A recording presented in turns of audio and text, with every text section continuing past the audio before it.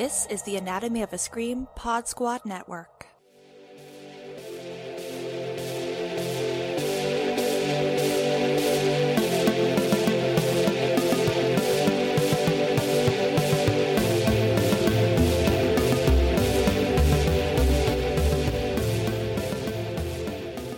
Hello and welcome to Bodies of Horror, the podcast where we take our favorite horror films from the classic, the camp, to the cringe, and we put them on the examination table and we look at them through the lens of disability. We'll be looking at characters that represent the disability experience, and we'll also be looking at films that have themes that resonate for those of us with disabilities. My name is Nicole. I'm your host, and I'm so thrilled to have you here with me. I am doing things a little bit differently with this episode. Instead of looking at two different films to frame our conversation, I'm going to be focusing in on one. And that film is 2018's Midsommar, directed by Ari Aster. I think that this movie is a very great representation of the ways that various aspects of our identities can intersect. You know, the way that religion and our cultural background can help us shape our ideas around disability and can influence our own formation of our disability identity is something that's really important to discuss. And I think this film does some really interesting things in talking about that. Now, with all of that said, I do kind of have to issue a disclaimer. If you've seen Midsommar, if you've seen Ari Aster's previous feature film, Hereditary, the man likes to go deep and dark with his content. And that means that we are not, this isn't going to be a easy breezy, light episode. We're going to be talking about some really heavy things. And we are going to be touching on things such as suicide, the right to die, eugenics. These are really complicated and troubling topics to really piece out. So I issue that disclaimer because I know that those are topics that some people may want to, not engage with. And I want to kind of give you that bit of info so that you can make the choice that is best for you. However, as challenging as those are for me personally, I do think it's a valuable conversation to have. So we will move forward, but just wanted to put that out there. The, kind of the tag on to that and, the tag on to all of these episodes is, again, disability isn't a monolith. We have so many aspects that inform our experience with disability, and obviously this is all informed by my own experience. It's informed not only from, my specific disability and my understanding of that, but it goes into what we're talking about today, the way that I was raised, the community I was raised in, my cultural background, my religious background. All of these things have some kind of thread into that, whether it's always apparent or not. So, this is just my take. Your take can be different, but it's equally as valid. So, with all of that pieced out, let's get into the conversation. I'm going to start the conversation where I always do with a plot breakdown from Wikipedia. Psychology student Danny is traumatized after her sister Terry kills herself and their parents by filling their home with carbon monoxide. The incident strains Danny's relationship with her emotionally distant boyfriend, cultural anthropology student Christian. She later learns that Christian and his friends Mark and Josh have been invited by their mutual Swedish friend Pele to attend a midsummer celebration at Pele's ancestral commune, the Harga, in Hälsingland. The celebration occurs only once every 90 years, and Josh, also an anthropology student, wants to write his thesis on it. Christian had hidden the trip from Danny, wanting to break up with her before leaving, but invites her along after she finds out about it. The group flies to Sweden and arrives at the commune, where they meet Simon and Connie, an English couple from London who were invited by Pele's communal brother Ingmar. He offers the group psychedelic mushrooms, and Danny has hallucinations of Terry while under the drug's influence. Tensions rise after the group witnesses an Adastupa, a tradition which sees two commune elders attempt to kill themselves by leaping from a cliff onto a rock. When one of the elders survives the fall, the commune members mimic his wails of agony and crush his skull with a mallet, while commune elder Siv attempts to calm Danny and her friends by explaining that this is a normal thing every member does when they reach the age of 72. The scene disturbs the group, but they decide to stay long enough for Josh to finish his thesis. Christian also decides to write his thesis on the Harga, creating a rift between him and Josh, who accuses him of copying his idea. While Simon and Connie decide to leave, an elder tells Connie that Simon had already left without her. Confused and suspicious, Connie decides to leave on her own. Later, a woman's wail is heard in the distance. After Mark unwittingly urinates on an ancestral tree and incites the fury of the commune, he is lured away during dinner by Inga, who seemed to be interested in him.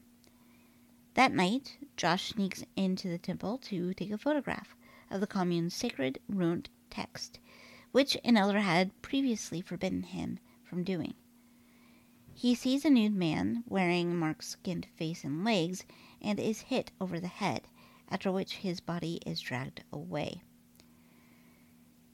The next day, Danny is coerced into taking more psychedelic drugs and ends up winning a maypole dancing competition, subsequently being crowned May Queen. At the same time, Christian is given more drugs after being coerced into a sex ritual designed to impregnate one of the younger females, Maja, while older naked female members watch. After discovering Christian and Maja having sex, Danny has a panic attack, during which the commune's younger women surround her and mimic her cries. After the ritual, Christian comes to his senses and tries to run away, but he instead discovers Josh's leg planted in a flower bed and Simon's body, which has been turned into a blood eagle, in a barn. Christian is then paralyzed by an elder. The commune leaders explain to Danny that to purge the commune of its evil, 9 human sacrifices must be offered.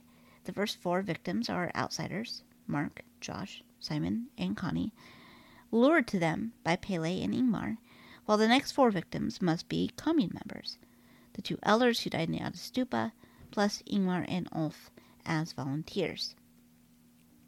As May Queen, Danny must choose either Christian or a local villager to be the 9th and final victim. She chooses to sacrifice Christian, who is stuffed into a disemboweled brown bear's body and placed in a small wooden temple alongside the other live sacrifices and corpses. The temple is set on fire, and the commune members celebrate by mimicking the screams and wails of those being burned alive. Danny initially sobs in horror, but gradually begins to smile. So let's dig into the Adastupa. And I want to dig into the Adastupa because I think it is really the key to understand how the Harga view life, how they view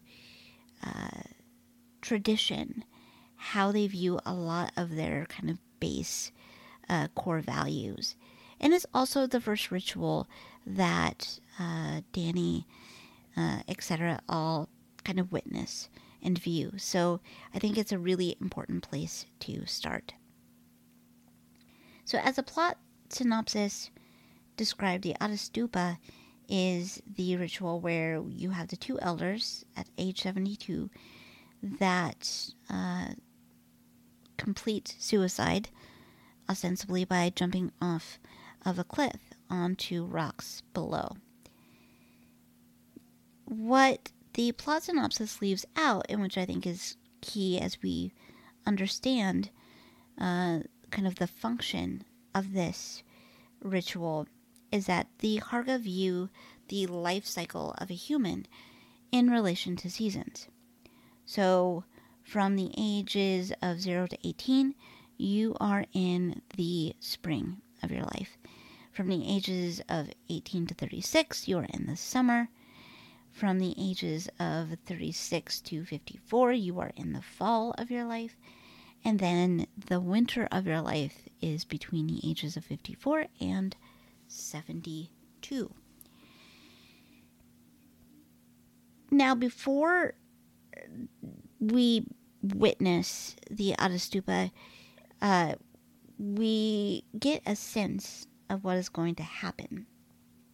And that is because it's part of a welcoming ceremony once everyone has kind of arrived on location. Siv, greets everyone, and there's a very small, brief little kind of ceremony, and our two elders are there on stage with her. She hands them both torches and says to them, "This high my fire, no higher, no hotter." This is really the precursor, that if we're paying attention, we're starting to kind of get the inklings that there's something going to happen with these two people in particular. So we view the Atastupa, and afterwards, Connie and Simon, the two travelers that Pele's brothers brought along with him, are very upset by what they've witnessed. Danny and Christian and Josh, less so Josh, because I think he's viewing this from a very academic perspective, are also very shaken by what they've seen. But Simon and Connie have a very strong reaction, or wanting to leave right away.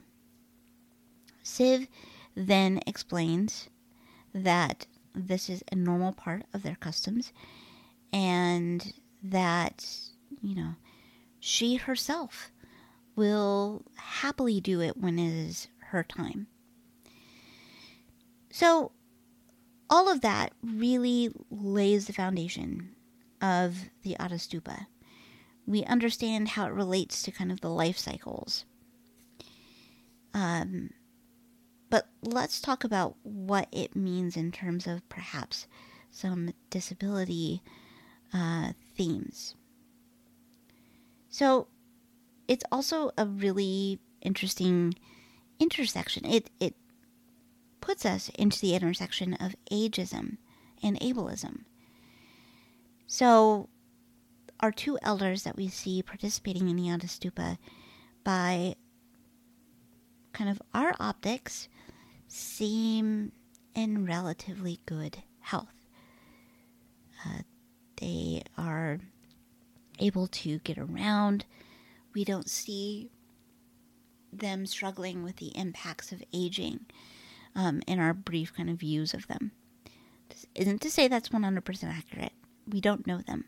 We don't see them interact with anyone, so we know nothing.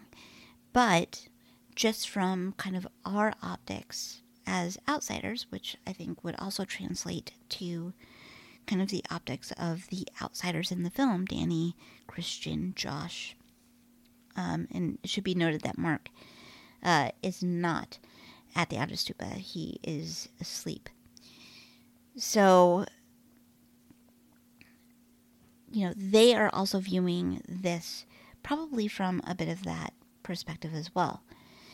And, we see two older individuals, but two older individuals that are in good health that have ended their lives in a very violent manner. The key to connecting this to themes of ableism and ageism is not only connected with some of the comments that Civ has made, because we get the sense of what this ritual represents to the Harga. You have lived your full life, and your contributions cannot exceed what they have. And so this is kind of your final step. That's kind of expressed in that flame quote that I referenced earlier. After the Atastupa, as the group is walking back to kind of the main site, there is some back and forth with Danny and Christian. And Danny asks him, are you upset by what you've seen? Because one thing that's interesting about Christian is that throughout the film, he kind of has this blank reaction to a lot of what is happening to him or around him.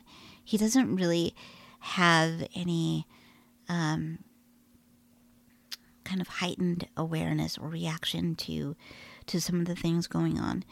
But he, in kind of a condescending way, says, well, this is part of their custom, and we may think it's weird, but, we put older individuals into nursing homes, and they probably think that that's messed up.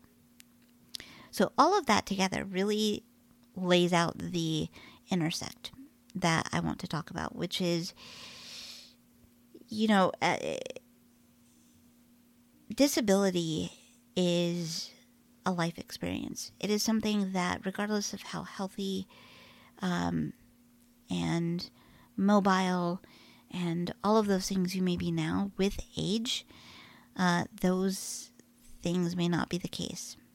Our bodies begin to break down, and we aren't able to get around as well. We may develop conditions that often occur with advanced age, like Alzheimer's, dementia, things like that.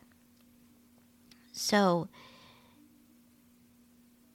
there's this current going through these comments of, it's better that they've ended their life under their choice, that they've done so in a way that, spared them from experiencing some of those difficulties with advanced stage.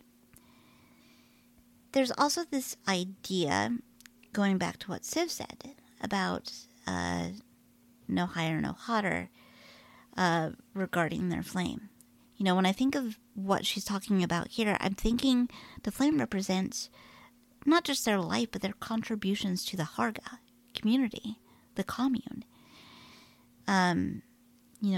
Part of living in a commune is everyone contributes, everyone works together, and this is a huge point that's hit on in this film as well. We always see everyone kind of working together to keep this community going. And, there are comments made by Harga members early on when they're talking about, everyone participates in like the raising of children. So, there's an infant in the film that we see in a couple of scenes. We have no idea who their parents may be, because everyone is participating in the rearing of the child. And so that's a common theme that you see within this community. And the Atastupa, these comments all illustrate this idea that, once you get to an age where some of these challenges that old age may bring are, approaching, it's better to consider that your contributions have been made and die, as opposed to kind of pin that on the community. So it's just something that I think plays out a little bit, not explicit, but kind of an undercurrent of some of those comments that are made. Obviously, with the Yadu-stupa, there's this, we get into this idea of the right to die. And when we, as Westerners in the U.S., particularly when we think of the conversations around right to die, it's usually around individuals that have been diagnosed with terminal illness, terminal forms of cancer, etc., that, they have been given perhaps a very limited time to live, and instead of experiencing a lot of pain, discomfort, they will go down a path of assisted suicide. Obviously, this was in the news in a big way, I want to say in the early 90s, with Dr. Kevorkian. That was kind of his stamp. And so it's something that I think we wrap our heads around. So, as we are looking at how this impacts identity and how culture plays into this, it's not something that's a foreign idea to Westerners, to those of us from America, because it's an idea that I think we understand, that's been part of the dialogue, but it's kind of framed in a different way within this community. While we've looked at this through the lens of age, obviously it makes a connect to disability as well, because this is all looking at a person's value and placing that value on how they contribute to the community.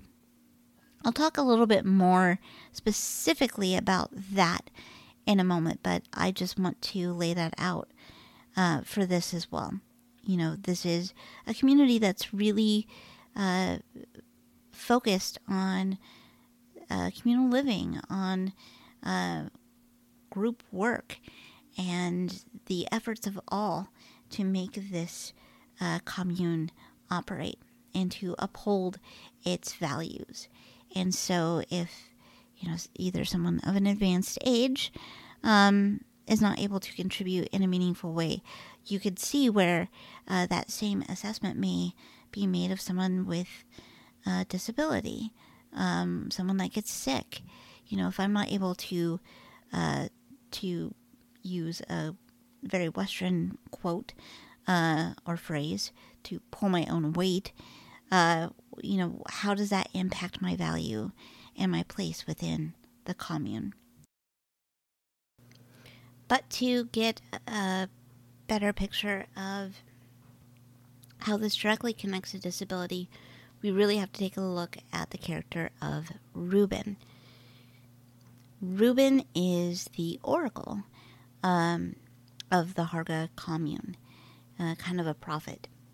And we don't really have any scenes where we interact with him or engage with him, or we see other commune members engage or interact. We only get a couple of shots of him in scenes, and we get an explanation of Reuben and his role when Josh, the character that is doing his thesis on the Harga, when he's speaking to the elder and is kind of getting the information about kind of their customs and their sacred texts, the Ruby Roadrit. So let's talk a little bit about who Reuben is. So as the elder is explaining to Josh, Reuben is an oracle, or kind of a prophet, and he is an individual with disabilities, as all oracles are. We learn that the oracles are products of intentional inbreeding, and that's kind of the direct quote from the elder. So that's a lot to kind of think about.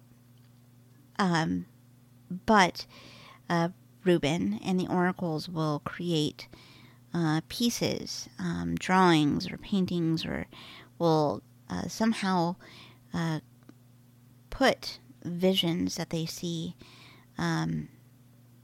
into a creative format, and then these are interpreted by the elders.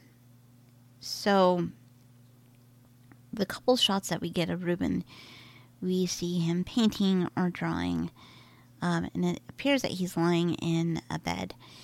Again, this is someone with some pretty significant disabilities. So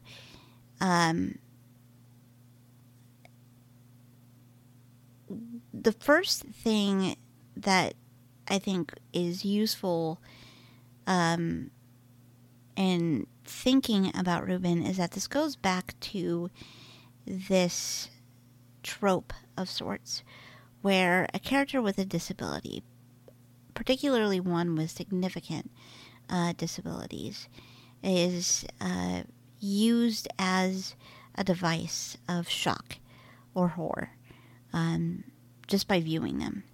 And you see this with like Frankenstein's monster, and there's countless other examples. There's an article that I will post in the show notes that talks a little bit about the history of this. It's a pretty brief article.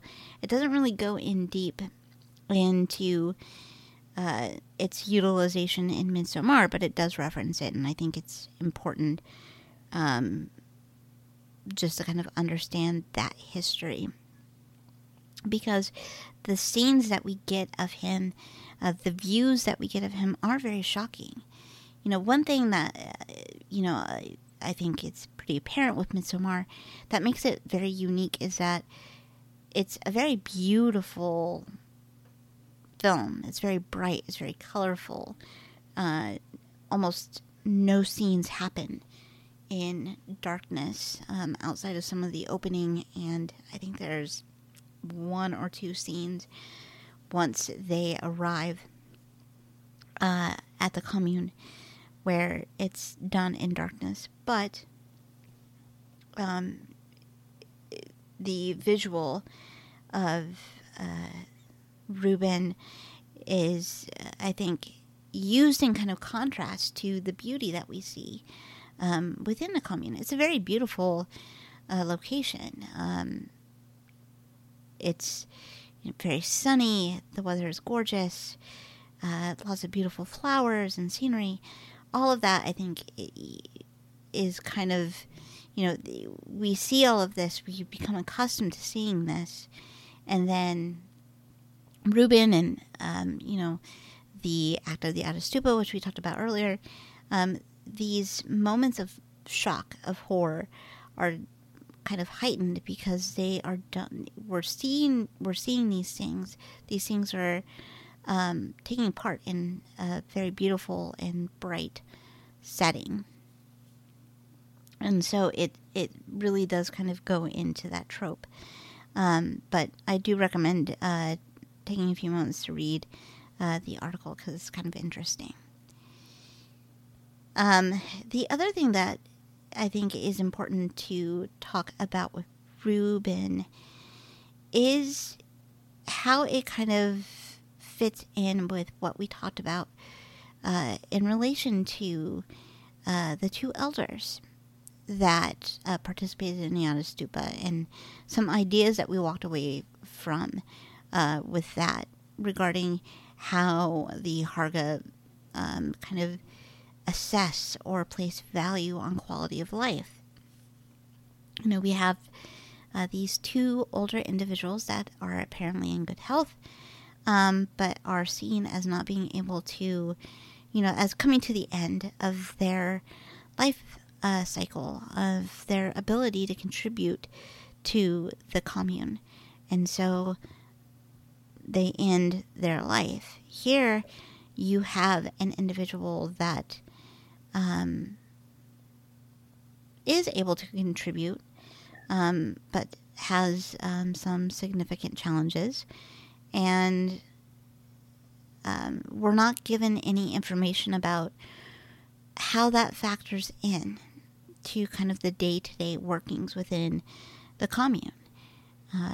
Someone with significant disabilities is going to need additional supports. So how is that factored into, the community's work? Who is helping, to care for Ruben if he needs some additional supports or assistance? What happens at a point where Ruben can no longer produce these works of art that the elders then can interpret as part of their sacred text? What happens if, as part of this, I guess it can kind of be part of a ritual, or looked at as a ritual, where the oracles are products of intentional inbreeding or incest. What if a child is unable to draw or write or produce something that can be interpreted by the elders? How is their value or contribution assessed in those situations? There's just a lot to think about that isn't really touched on, but it's interesting because it both kind of connects and fits with what we kind of understand, but then there's kind of these bits that seem to go against it, or there's elements that we just don't know.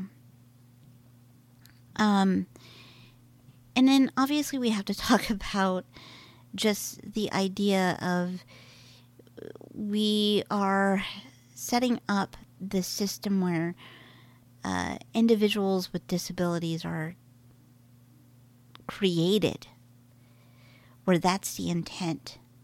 Someone with health challenges is being brought into a world that may or may not have the structure to support them for this particular reason. And it's just a very interesting and challenging thing to wrap our minds around.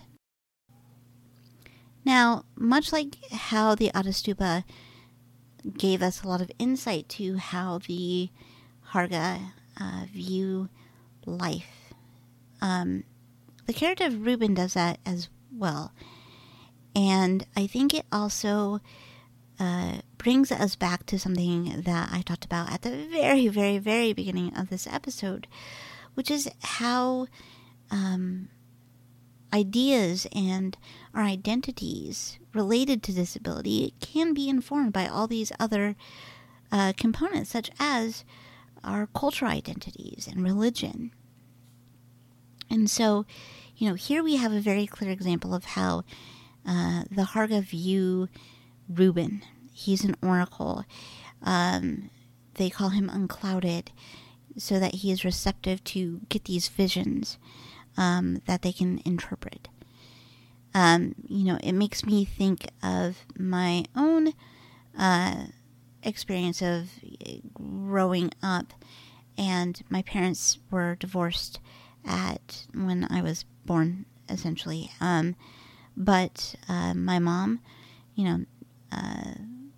not very religious, but my father and my stepmother are extremely, extremely religious. And, the way that my disability was treated in those homes were very different. My dad's faith said that if you have a child with a disability, it's because you did something bad. It is a product of sin, and you can try to go through these measures of healing the individual. So I would go through kind of these week-long revival camps where they would do all of these faith healing things. And, when I was still, an individual with an illness afterwards, it was just, well, you are a product of sin, and there's nothing that can be done. God does not want to cure you of your disease, and so you will have to live a lesser life. Where my mom's take was like, no, you're a person, and so you have this, and we will, figure it out. We'll kind of go day by day and see what we can do to make sure you've got what you need to be a person in the world. So religion and those types of things do kind of play into our overall ideas. We also need to talk about the community factor. And this is something that I touched on when talking about Jason and Leatherface in a previous episode, is this idea of community supports. Now, with Ruben, we really don't know what his day-to-day consists of. We don't know how the Harga may be there as a support system for him. But, as I mentioned in talking about Ruben, we never really see him engaged or interacting with any other member of the Harga. So it, to me, shows a kind of a stark contrast to the fact that, members of the Harga are usually connected in a very real way. We see them all working together. They kind of function as a really large group. So the fact that we don't see that is something to note. It also kind of goes into this idea that, and we're going to talk a little bit about mental health, even though, as I had mentioned before, that's not kind of my area of expertise. The idea of family and community supports is something that, this movie does hit on from the very beginning with Danny, her sister, and their parents. We understand that Danny's sister has mental illness. She's living at home with the parents, who are obviously there providing some supports. Danny is providing supports as well.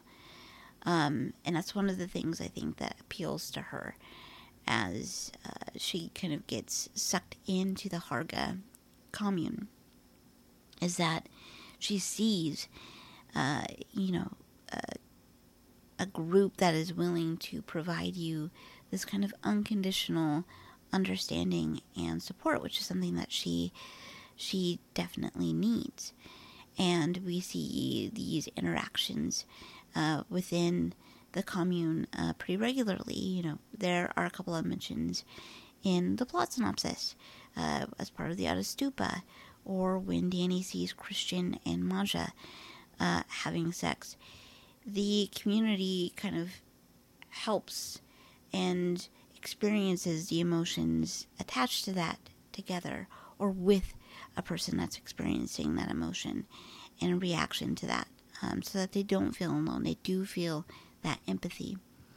So it's a community that's very much built on this aspect of supporting all of its members, but we don't really see that with Ruben. A couple other things just to kind of tie up the kind of conversation here. Ruben is not played by an individual with a disability. Kind of seems silly to have to state that because this is often the case. Any character that is more than likely portrayed as having a disability more than likely does not have a disability. There are exceptions to the rule.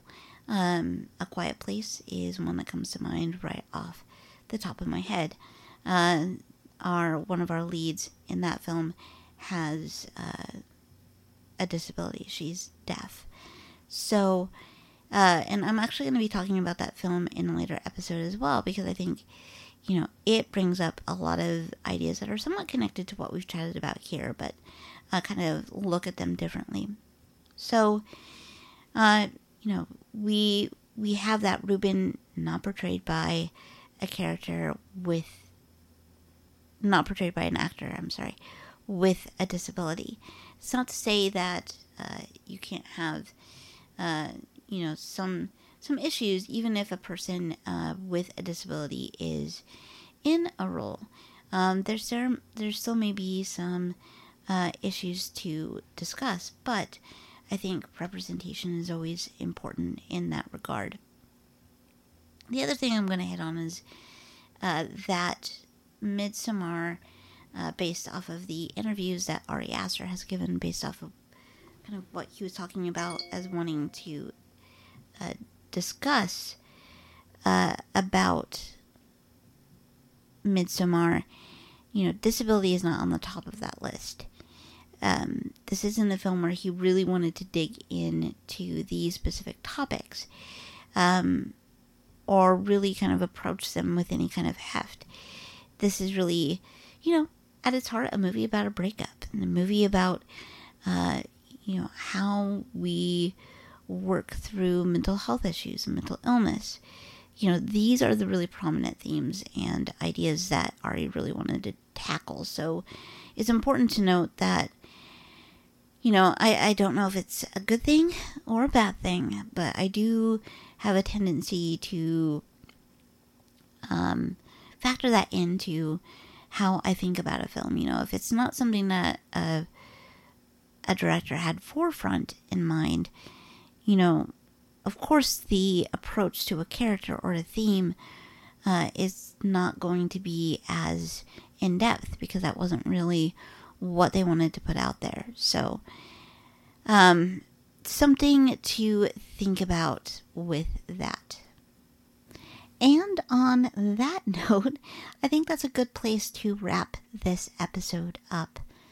As always, thank you so much for joining me. I know that this episode in particular, we talked about some pretty heavy stuff. I know that I had to take a break there for a few minutes to kind of refocus and kind of compose myself, because these are really difficult things to kind of discuss. So I really do appreciate you being here for that.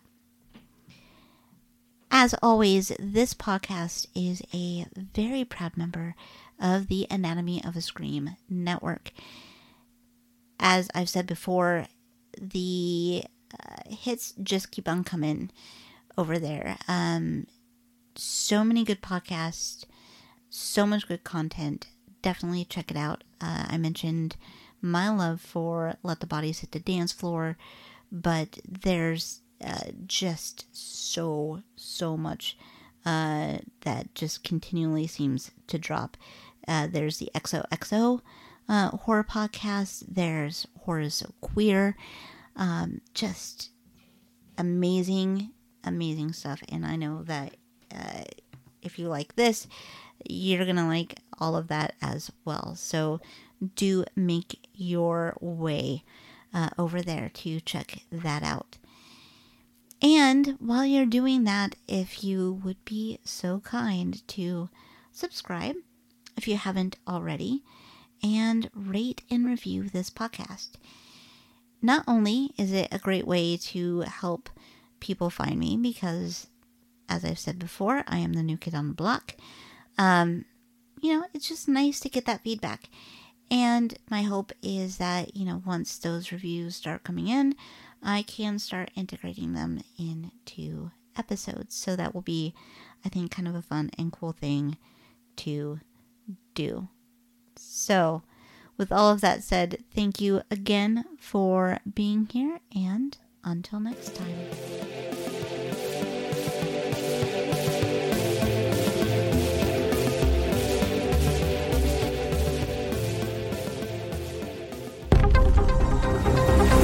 The Anatomy of a Scream Pod Squad.